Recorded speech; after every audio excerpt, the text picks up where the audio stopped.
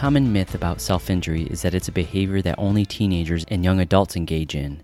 As we've discussed in this podcast to date, non-suicidal self-injury, or NSSI for short, is not restricted to any one particular gender, race, ethnicity, culture, or geographical location in the world. Adults self-injure too, including those above age 40. But what is the prevalence of self-injury among adults over age 40? And among those over age 40 with a history of self-injury, what differentiates those who report having stopped self-injuring from those who continue to self-injure? How do they differ from those under age 25 who self-injure, including related to suicidal thoughts and behaviors?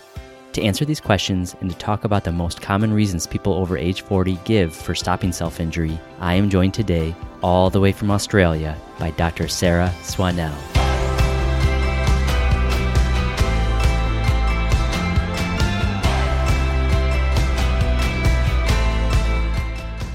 Welcome to the Psychology of Self-Injury podcast, a resource for parents, professionals, and people with lived experience. I'm your host, Dr. Nicholas Westers, clinical psychologist at Children's Health, associate professor at UT Southwestern Medical Center in Dallas, Texas, and chair of the Media and Communications Committee of the International Society for the Study of Self-Injury, or ISSS, or simply ISSS. Dr. Sarah Swannell started her career in psychology and research, working as a senior researcher in psychiatry at the University of Queensland in Australia from 2005 to 2014, where she now holds an academic title of lecturer. She has 15 years of clinical experience across a variety of settings, including private practice, community mental health, and acute inpatient and private psychiatric hospitals. In her private practice, Dr. Swannell specializes in working with individuals presenting with borderline personality disorder, complex post-traumatic stress disorder, and dissociative disorders, which often includes individuals who engage in non-suicidal self-injury. In her spare time, she enjoys riding her road bike, reading, and spending time with her two young children. Welcome, Dr. Swannell. Thanks for joining us on the podcast. Thank you so much. It's really lovely to be here and very honoured to be part of your very popular and informative and really important show. Thank you for the kind words. People are always interested in learning how we as researchers and clinicians have become interested in researching and treating non-suicidal self-injury. So I ask every guest at the beginning of every episode, how did you first become interested in researching and treating non-suicidal self-injury?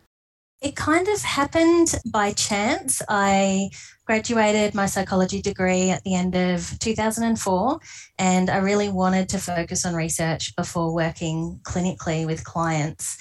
At around the time I was graduating, a research position with Professor Graham Martin at the University of Queensland became available. And I'd actually applied to work with him 12 months earlier, but had been unsuccessful. So this time I was successful and I got a position with him. And his research interest at the time was non-suicidal self-injury. So that quickly became my research interest. Luckily, I was interested in that area anyway, so it was a really good fit.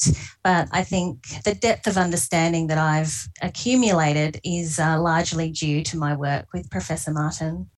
Well, I know most of your work now is clinically. You do clinical work more in your private practice than research now, but in 2016, you and Dr. Martin had co-authored a paper that really led to this interest in me interviewing you today. And most of the time we talk about self-injury among young people, adolescents and young adults, but people over the age of 40 also self-injure. I really would love for us to talk about this over 40 age group. I know you work with adults and you see individuals over the age of 40 who also have self-injured or currently self-injure. What is the lifetime prevalence of self-injury among adults age 40 years and older?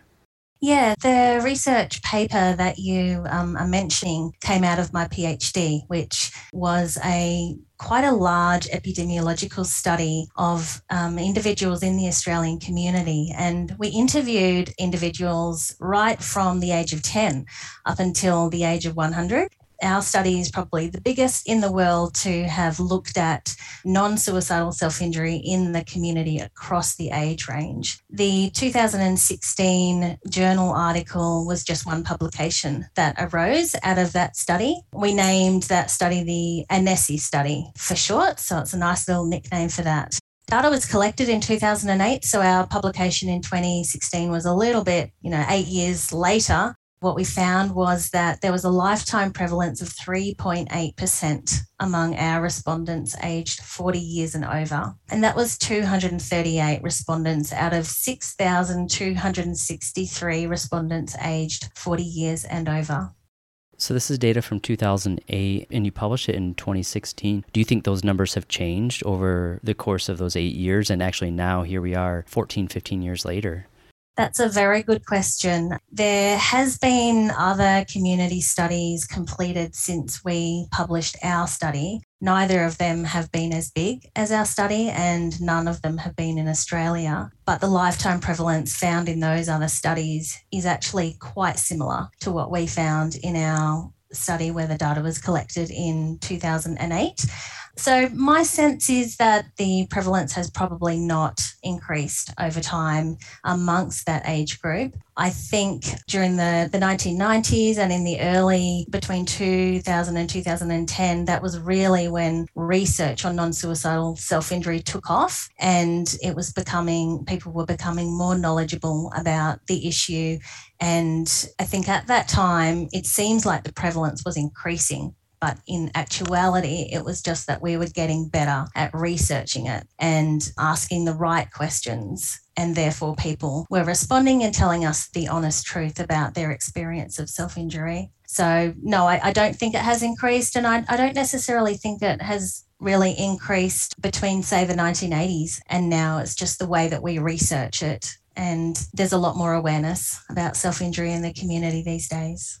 Do you find that in your clinical work you're seeing more individuals, more adults who self-injure than before? I would say it's pretty consistent. The biggest change I think I would see is that people are more open about the fact that they self-injure. And that might be because they know that that is an area of interest for me, so they feel comfortable in communicating that to me. Maybe that's not the case with other therapists, but certainly there hasn't been any change that I've noticed in the frequency of self-injury among my clients. And probably over 50% of my clients have either a history of self-injury or are currently self-injuring. Well, I know there's a bimodal age of onset of self-injury. So 13, 14 years old is the typical age of onset for engaging in non-suicidal self-injury, followed by another peak of onset during young adult college age. We don't really hear much about people starting self-injury in later life. Even, I don't want to call 40 years old later in life, but how later than 13, 14 or college age for sure. But we'll talk in another episode about, those that are much older. But how often do people begin self-injuring for the first time at age 40 and later? Do we know that? It is actually quite rare that we find people first self-injuring at age 40 and later. As you say, people more commonly start self-injuring in their adolescence, and that second peak is in young adulthood. In our national study, our average age of onset was 18.9 years, so that was amongst the entire sample. And among the individuals aged 40 and over, only 7.6% first self-injured at age 40 or later. So that's a very tiny percentage of those who are still injuring in their 40s that actually commenced injuring at age 40 or after.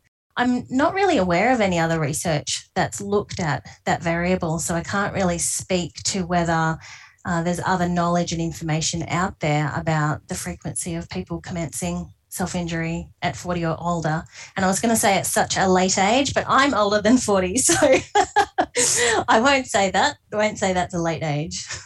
Well, I turned 40 actually a week from today, which by the time this episode airs, I'll be 40, so... I think also, on reflection, the people that did, in our study anyway, report age of onset 40 and over, I would say if we had have looked more carefully and comprehensively at their histories, we would have found, I think, that there was some other type of self-destructive behaviour going on in their history that preceded the non-suicidal self-injury. So workaholism, drug and alcohol use, eating disorders, excessive exercise are all ways that people cope with difficult emotions that are not necessarily defined as non-suicidal self-injury. We obviously didn't look any deeper into other methods that these individuals may have been engaging in prior to age 40. But my sense and also my clinical experience tells me that that is very much likely the case with this group. I don't think they're necessarily any different to those who started earlier in terms of psychological variables. That's an important point because, we think about the term self-harm, and I conceptualize it as an umbrella term under which are the behaviors that you just mentioned, like substance misuse, eating disorder behavior, and other self-harming types of behavior. So those, what you're saying, are typically present prior to age 40 for those who actually began engaging in non-suicidal self-injury after age 40? Exactly, yes. That's my sense and my guess, although I don't have any data to back that up apart from what I see clinically, and I haven't collected any data systematically regarding those things. I think that for those who start self-injuring age 40 and over, something in their environment or in their life has changed so that they no longer engage in their habitual self-destructive or self-harming behaviour, whatever that may have been, and then they choose to start engaging in non-suicidal self-injury. One example of a catalyst that can lead to self-injuring at such a late age is an admission to a psychiatric hospital and seeing other people engaging in non-suicidal self-injury and kind of learning for the first time that this is a way that I can regulate my emotions. So I might give it a go, and then that might feel for that person that it's a helpful way to regulate their emotions, so they continue using that behaviour in contrast to maybe the behaviours that they'd used up until that time. There is utility in psychiatric admissions for the most part, but there are also some risks, and I think that might be one of the risks. Psychiatric inpatient admissions aren't always the best thing, but oftentimes they are. But 7% of individuals that report having self-injured over the age 40 had their first onset, their first episode after age 40 is really interesting. And I think you had mentioned about the mean age of onset of your entire sample is around 18 years old. But compared to young adults who self-injure, is there a difference in age of onset for those who are age 40 and above who self-injure? Absolutely. So we found that the average age of onset for those age 40 and above was higher than those who were younger. In our study, the average age of onset for those age 40 and older was 25 years. Just comparing that to a younger age group, so for example, the age group 20 to 24, their average age of onset was 15 years old. If you look back at the data in the various age groups, you find that those self-injuring in those older age groups did progressively start self-injuring at a later age than those who are self-injuring in the younger age groups. Although, even though the average age of onset for those age 40 and above was 25, 40% started self-injuring after age 25, which is a surprisingly high percentage. So we still have 60% of those age 40 and above that started self-injuring at 25 years or younger, but 40%, that's almost half, actually started self-injuring after age 25, which is late, in comparison to what we generally know about non-suicidal self-injury. I can't necessarily explain the reasons or the causes for that, and I haven't come across any research that has looked into that variable as to why the age of onset is perhaps later. That really kind of flies in the face of what the common perception of self-injury being like a teenage problem. But then here we have 2 out of 5 40-year-olds and plus having started self-injuring after the age of 25. So I guess that's still young adulthood, but no longer typically college age. Yeah, I wonder how many people that we have listening that fall within that category in that age range.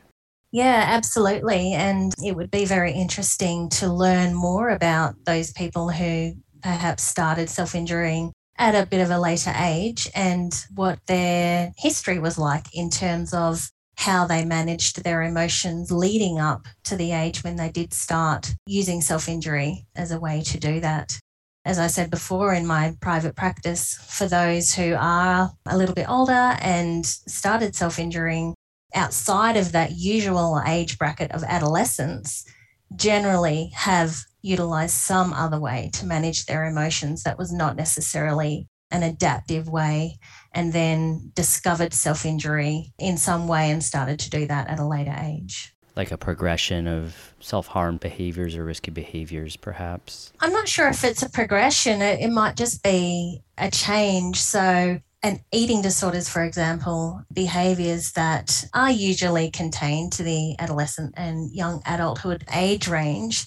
And then when a person perhaps starts working or starts a career and they can no longer maintain the seriousness of those purging or restricting behaviors, but they still need to manage their emotions some way, and they haven't yet learned any adaptive ways to manage those emotions, that might then be a catalyst for them choosing to self-injure, because they might be able to self-injure in a way that doesn't get in the way of their performance at work.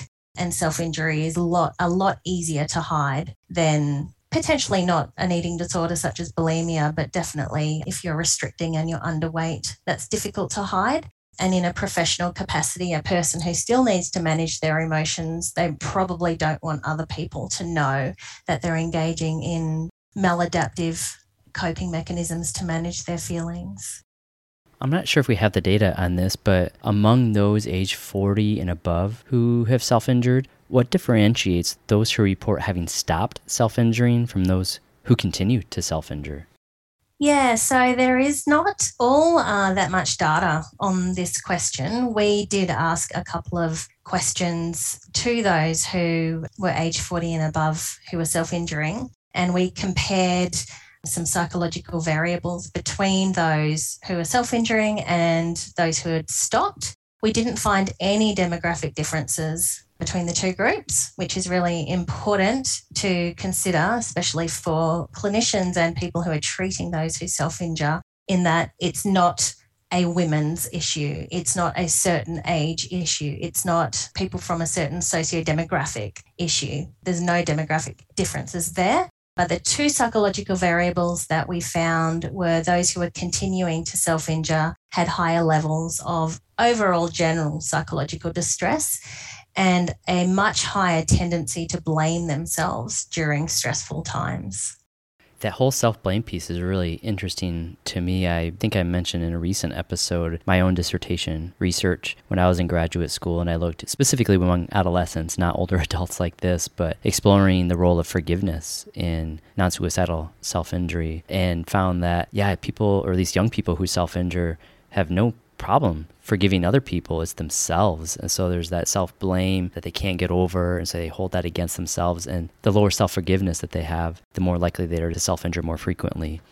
That's a very interesting finding, and reminds me of one of the other publications that came out of this large epidemiological study that we did. We looked at the link between childhood maltreatment and self-injury, and self-blame was a very strong mediator of that relationship. Those who had experienced child maltreatment and were very likely to blame themselves were much more likely to engage in self-injury than those who had experienced maltreatment and were less likely to blame themselves.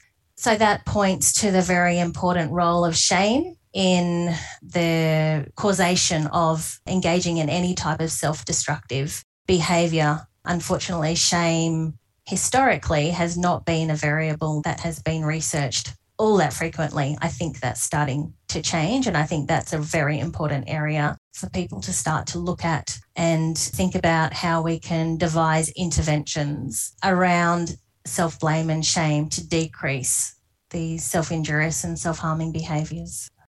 Yeah, and I love the self-compassion work and the self-compassion research that's really developing or burgeoning in the field, and I think that's a very promising area. Well, we know that self-injury is different. Non-suicidal self-injury is different from suicidal thoughts, suicidal behaviors, yet those who self-injure are at increased risk for later considering and attempting suicide. What is the prevalence of suicidal thoughts and attempts among those who self-injure and are age 40 and above compared to those who self-injure that are under age, say, 25? I would say that in both groups, those age 40 and above and those age under 25 have very high levels of suicidal thoughts and a much higher frequency of suicide attempts compared to those who don't self-injure at all. In our study, we found that, in fact, there were more individuals under 25 and self-injuring who scored in the high suicidal range. So there was 80% of those under 25 scored very high in suicidal ideation, whereas only 56% of those 40 and over who were also self-injuring scored in the same high range. Both groups obviously are scoring very high in suicidal ideation compared to people who don't self-injure, and that speaks to the fact that self-injury is a very significant risk factor for suicide attempts and completions. But the difference there in percentage was statistically significant, with the younger group being more than 3 times as likely to report those high levels of suicidal ideation compared with those who were 40 and over. And we didn't ask any follow-up questions about that suicidal ideation, and the reason for that is something that we haven't really explored. Do you have any thoughts of why that might be, that difference? I actually don't know, and potentially those who are age 40 and over have more responsibilities in terms of their work, career, family, finances. And so suicidal ideation and the option of a suicide attempt, I think it's less of an option for those who are age 40 and over compared to those who are age 25 and under. Those who are age 40 and over have, I think, in my experience anyway, many more things to stay alive for. But I don't know. That's just my guess. Reasons for living. I know that's a lot of we talk about in DBT. Yeah. I wonder if maturation has anything to do with it. Just living life longer. I wonder, having lived and learned many more life lessons and maturing in our ways of coping over time has anything to do with that. Yeah, absolutely. I definitely think that we become much more accepting of life and the negative aspects of life and the pain and the suffering that is inevitable as we go through life. We become more accepting of that. And even though self-injury might still be happening in order to cope with the big emotions, it's maybe not as catastrophic as what it might be perceived as for those who are a little bit younger and less accepting of those parts of life that we don't want and we don't like and we feel uncomfortable with. For most those at age 40 and above, their onset was at a younger age. So I imagine duration in years of engaging in the behavior is much greater than those that are younger. And so they have used it, like you had referenced, as a way to cope. And so maybe that's just non-suicidal self-injury does well for them in coping. And so there's a less likelihood of endorsing suicidal thoughts because self-injury is a more helpful way for them to cope, even if it's not necessarily a healthy way to cope. Yeah, absolutely. It's for many people, it's proven to be very reliable and very effective for a very long time.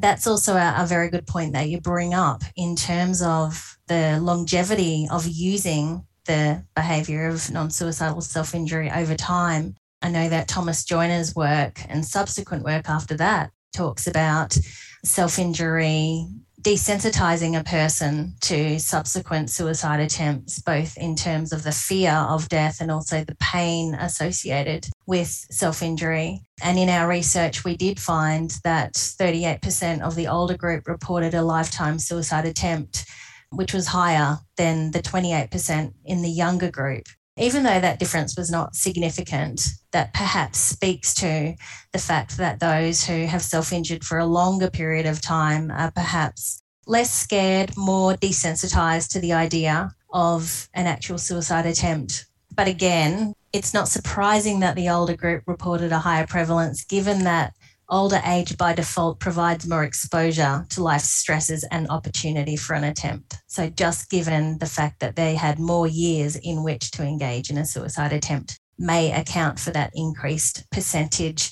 as opposed to the desensitization by utilizing self-injury, if that makes sense. That makes sense. That's fair. At first I was thinking, that's interesting that they have a lower likelihood than the younger age group to experience suicidal thoughts, but a higher likelihood of attempting suicide. But by sheer number of years and chance and longevity, then they're more likely to. That makes more sense. Also, the suicide attempt, the age at first suicide attempt for those who are 40 and above and self-injuring was still quite young. The average age at first suicide attempt for the 40 plus was 23 years. So the suicide attempts were still occurring at a younger age, not necessarily in their 30s, 40s, 50s or above. Although the average age at the first suicide attempt for the younger group, the group who were aged 20 to 24, was 16 years. So those who are self-injuring in the younger age groups tended to have an even earlier first age of suicide attempt compared to those in older age groups. And these are all those who self-injure, those with a history of non-suicidal self-injury, right? Yeah, that's right. Yeah. Well, you looked at adults age 40 and above with a history of self-injury who had ceased engaging in the behavior for at least the previous 2 years. What are the most common reasons they gave for stopping self-injury?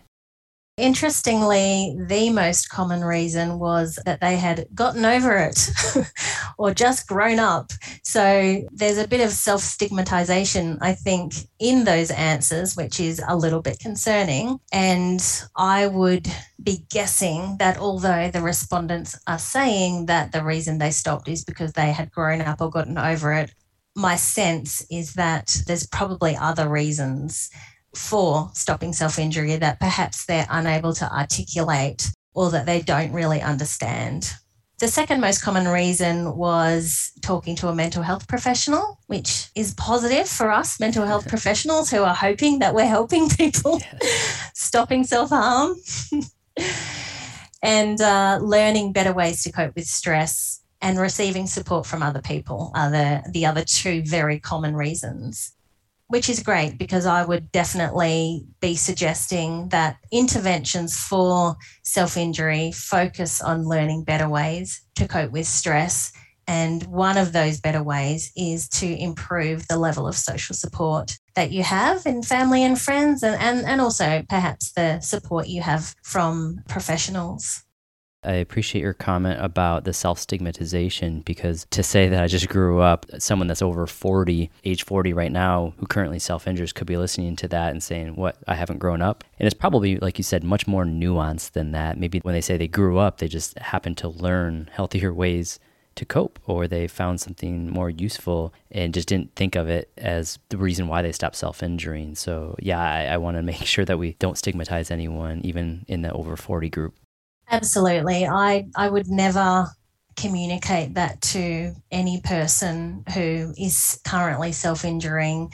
I would never communicate the message that they do need to grow up and they need to get over it in order to stop self-injuring. I think if you communicate that message to anybody who's engaging in self-injury, that will increase their frequency of self-injury because it just adds to the self-blame and the shame that is often a huge causative factor in this self-injury. And we know from numerous research studies that teaching people effective coping skills, how to regulate their emotions, how to tolerate their distress, learning and utilising those skills has a direct relationship with a reduction in self-injury. So it's not about growing up or getting over it, it's about learning new skills. And a lot of people just didn't learn those skills in their families of origin, which is not their fault whatsoever. Yeah. Well, I am encouraged that the second most common reason this group, those that are age 40 and above, stop self-injuring is because they talk to a mental health professional. Although I think the numbers were still relatively low, like around 26%. Is that right? Yeah, that's right. Unfortunately, a huge proportion, the majority of people who engage in self-injury don't seek help, and the help seeking decreases over time as people get older. And I think one of the reasons for that is that stigma.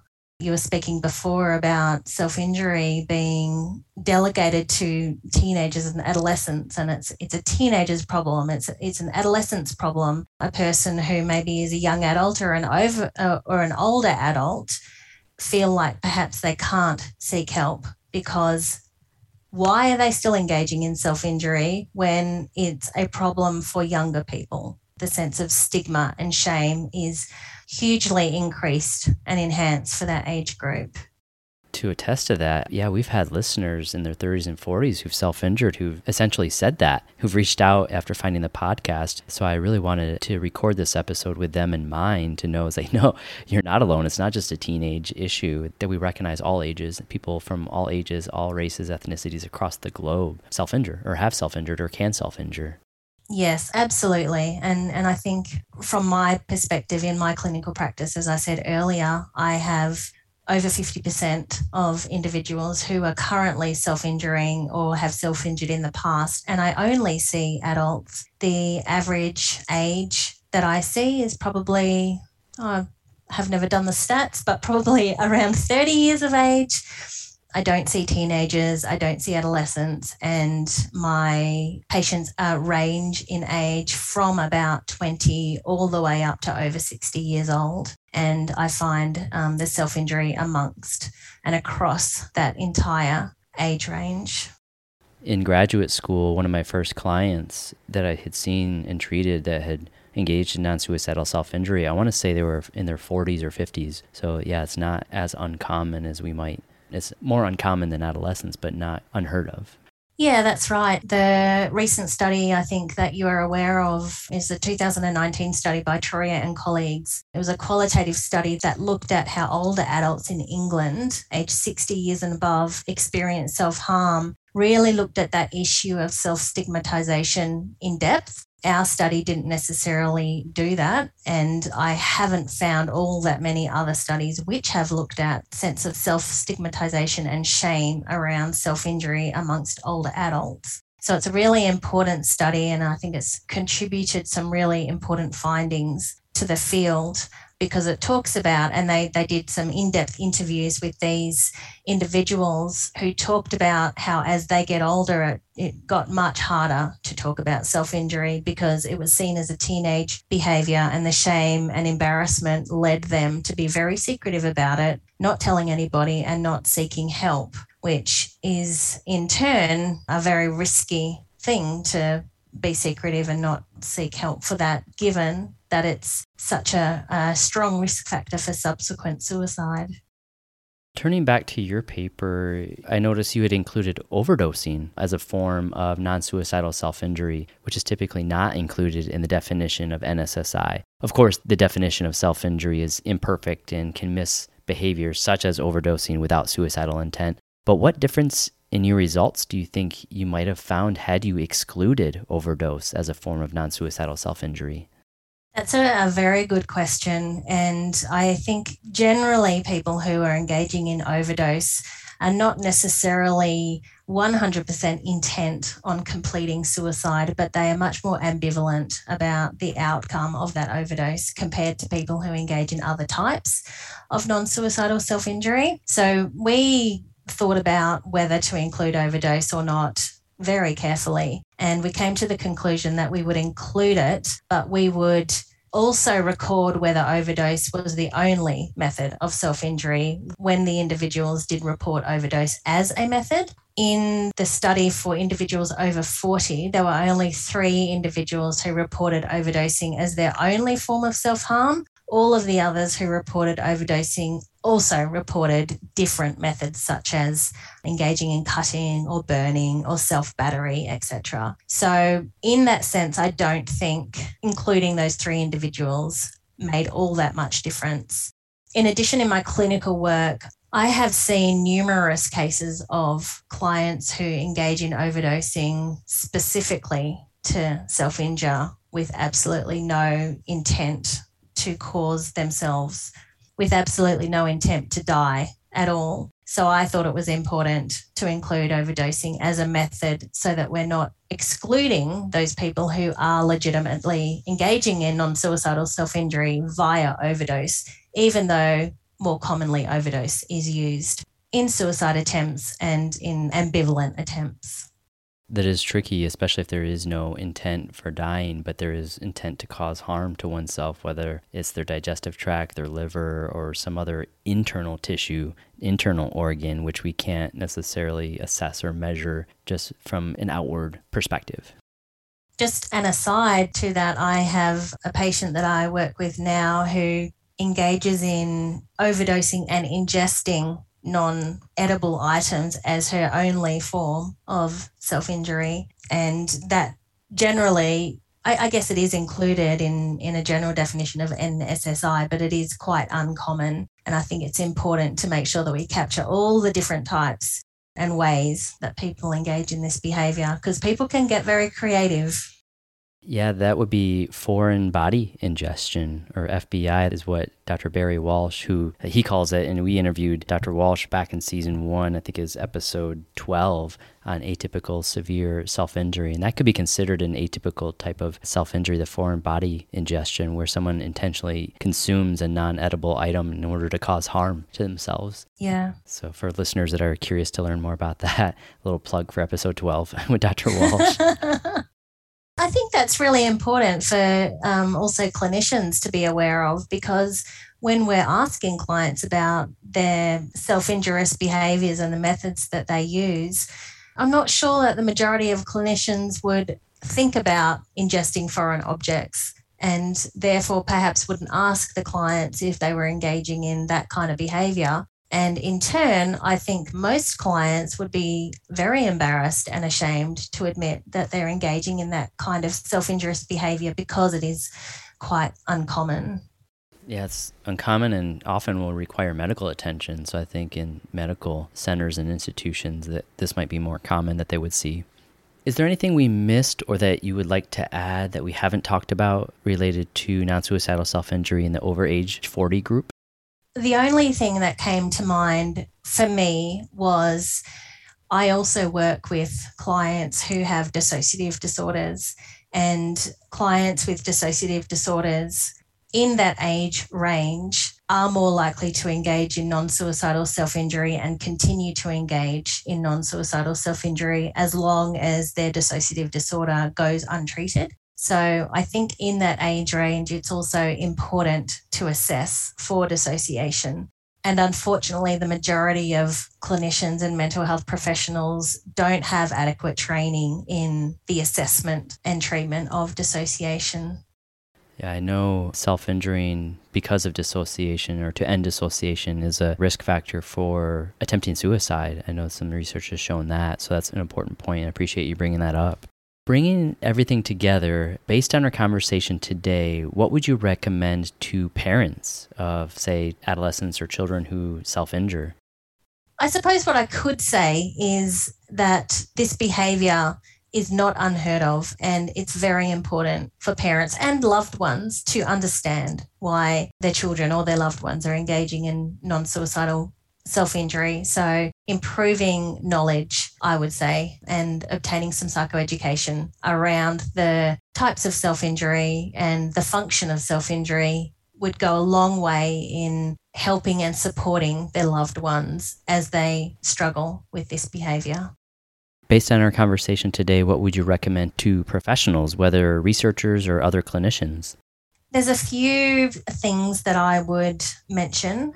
It's important to recognise that people who self-injure often don't have insight into why they self-injure, and so asking direct questions regarding the function of the behaviour is sometimes unhelpful, and it requires more of an in-depth conversation and some detective work in terms of working out exactly why the person is engaging in that behaviour. And it's very important to work out the function of the behaviour, because that speaks to the intervention and how to resolve continuing to engage in that.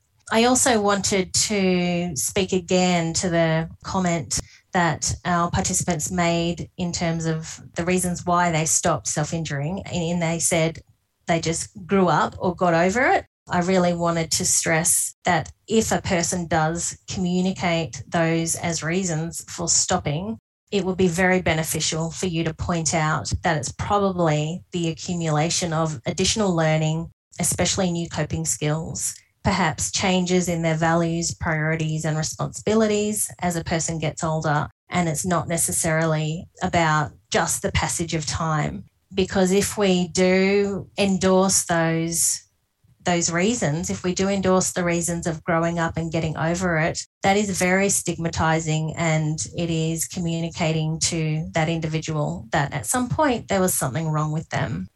And I wonder if they were to actually have a lapse or relapse and re-engage in the behavior, how shameful they might feel because they thought they had outgrown it and just matured. But yeah, I can imagine there could be a lot of shame. Absolutely. Yeah.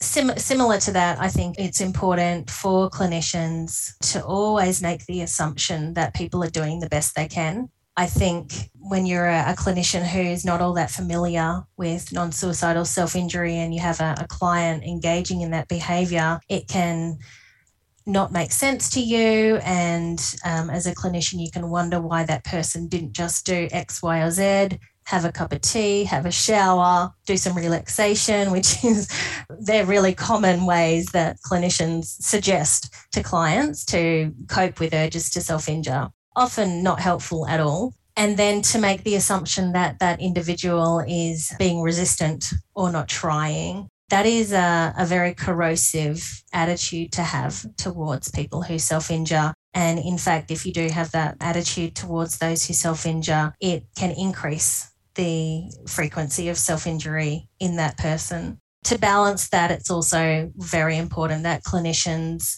while they do fully accept the individual as they are right now, that needs to be balanced with change is also required. And the change can be in the form of acquiring new knowledge and new skills. It's not in the form of the person becoming a better person or the person growing up in some random way or vague way. That's so good. I am reminded of all behavior serves a function. And I'm thinking about your comment related to some individuals not even knowing why they've engaged in self-injury. And in episode 10, we talked with Dr. Peggy Andover about the treatment for self-injurious behaviors, or TSIB for short, and really doing a great, excellent functional analysis of the behavior and doing a chain analysis or looking at some of the activating events, triggering antecedents that preceded the behavior that the person might not have even realized was connected. And I think that's really important in treatment as well. Absolutely, most definitely. And in that space of doing a functional behavioural analysis or a chain analysis, the clinician has to be accepting and validating. Otherwise, the client is going to feel too ashamed and stigmatised to discuss openly the reasons for the behaviour and the things that led up to the behaviour and the actual behaviour, and also the positive consequences of the behaviour, which is another thing I think I would emphasise to clients who engage in self-injury. Self-injury, as we know, is an effective way to regulate emotions and it's immediate. So as individuals learn new ways of coping, it's very, very important to radically accept that those new ways may not give as immediate relief or as complete relief as the self-injury has given them over their lifetime, especially if they've been engaging in that behaviour for a really long time, but that they can have confidence that over time, as they practice the new coping mechanisms will become easier and easier as their neural networks lay down more well-worn tracks. Finally, based on today's conversation, what would you recommend to people with lived experience of self-injury, especially individuals in their 40s and above? I would suggest for those individuals, especially 40 and above, to carefully and selectively find a mental health professional or a person who is very understanding and educated and trained in non-suicidal self-injury to assist them in working out what the functions of the behaviour is and coming up with some alternative, more effective coping mechanisms. It is important to choose a professional that is understanding and is educated and trained because, unfortunately, even within the mental health field, we do have clinicians who can increase that stigma and potentially make clients feel worse.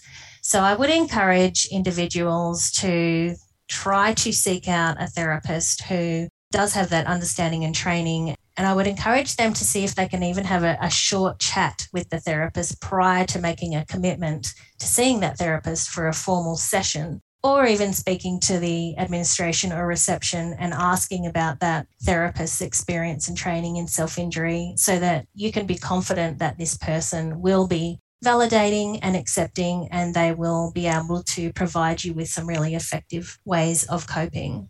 the therapies that I would suggest for coping with non-suicidal self-injury, or the therapies I would suggest for treating non-suicidal self-injury, would be the CBT type therapies, and DBT is my treatment of choice. I believe that group-based DBT interventions are more effective than individual skills training. So I would encourage people who are self-injuring to go and find a group if they can. Not necessary. You can also develop skills and learn skills in individual sessions, but there are other group factors which it will enhance your experience and your progress if you are learning skills, effective skills in a group format. And then also keep in mind that there might be a phase to your therapy. Phase 1 might be behavioural stability, stopping the self-injury. But after that self-injury is stopped, you might find that there are big emotions still being experienced, which require additional therapy and may require looking back at things that have happened in your life that need processing or talking through.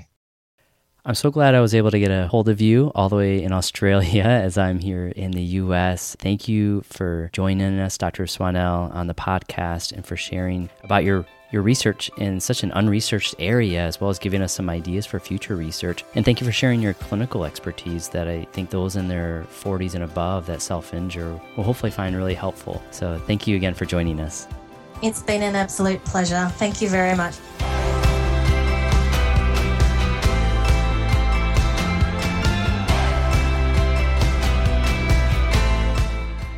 We hope you enjoyed this episode of the Psychology of Self-Injury podcast. If you have found this podcast helpful, please subscribe and please help others find us by giving us a 5-star rating, writing a positive review, and or telling your friends and colleagues. It is not considered therapy or meant to be a replacement for therapy, so if you or someone you love is in crisis and needs to talk to someone, you can reach out to the Crisis Text Line, a global not-for-profit organization providing free mental health texting service through confidential crisis intervention by texting HOME to 741-741. For all things psychology, follow me on Instagram and Twitter at Doc Westers. For all things self-injury, follow ISSS on Facebook and Twitter at ITRIPLES. I'm Dr. Nicholas Westers. Thank you for listening to the Psychology of Self-Injury.